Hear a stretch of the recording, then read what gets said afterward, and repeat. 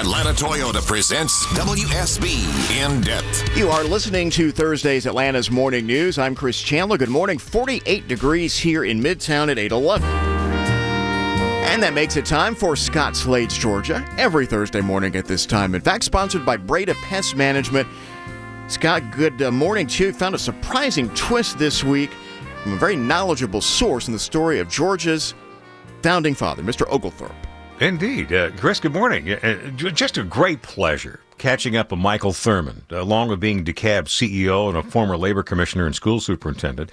He's also a published author, and now his new book, 27 Years in the Making. James Oglethorpe, father of Georgia, a founder's journey from slave trader to abolitionist. It follows the arc of our founding father's journey from having served with a slave trading company to become one of the first white men in North America to speak out against chattel slavery. This is a fairly new, important chapter about Georgia's origin story. What did you have to do to uncover it?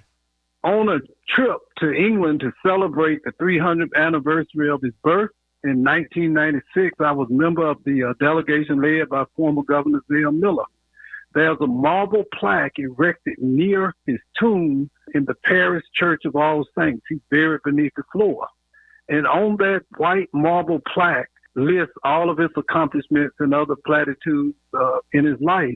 There's an 8-word sentence that reads, "He was a friend of the oppressed Negro."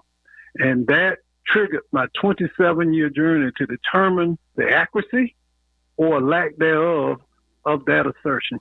And that includes a letter written to his home in West Africa by Ayuba Suleiman Diallo, who was living as a slave in the state of Maryland. Oglethorpe had the letter translated because it was written in Arabic, and he was so impacted by the contents of the letter that he arranged for Diallo's passage back to England. He resigned from participating in this company, the Royal African Company. He resigned, sold his stock, and began his journey towards abolitionism.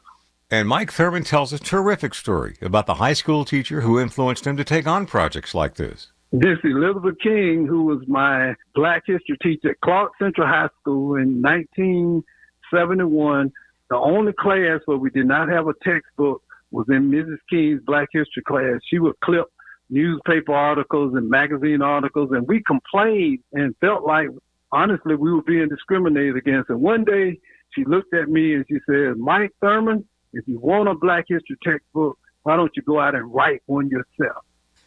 Is she still alive, by the way? No, she died. She was 103 years old, died a couple of years ago, but that changed my life. And I walked out of class that on that day committed to one day writing a history about African Americans in our country. There are several opportunities coming up to hear Michael Thurman speak about his new book, James Oglethorpe, Father of Georgia, including February 26th at the DeKalb History Center and February 28th at the Atlanta History Center. Mike, sure appreciate you taking time to talk to us about it. Honored to be with you, Scott. Chris, this is Mike Thurman's third book on African American history in Georgia. I think Miss King will be mighty proud. Interesting stuff. Thank you, man. We'll talk to you next Thursday. Thanks, Chris. All right.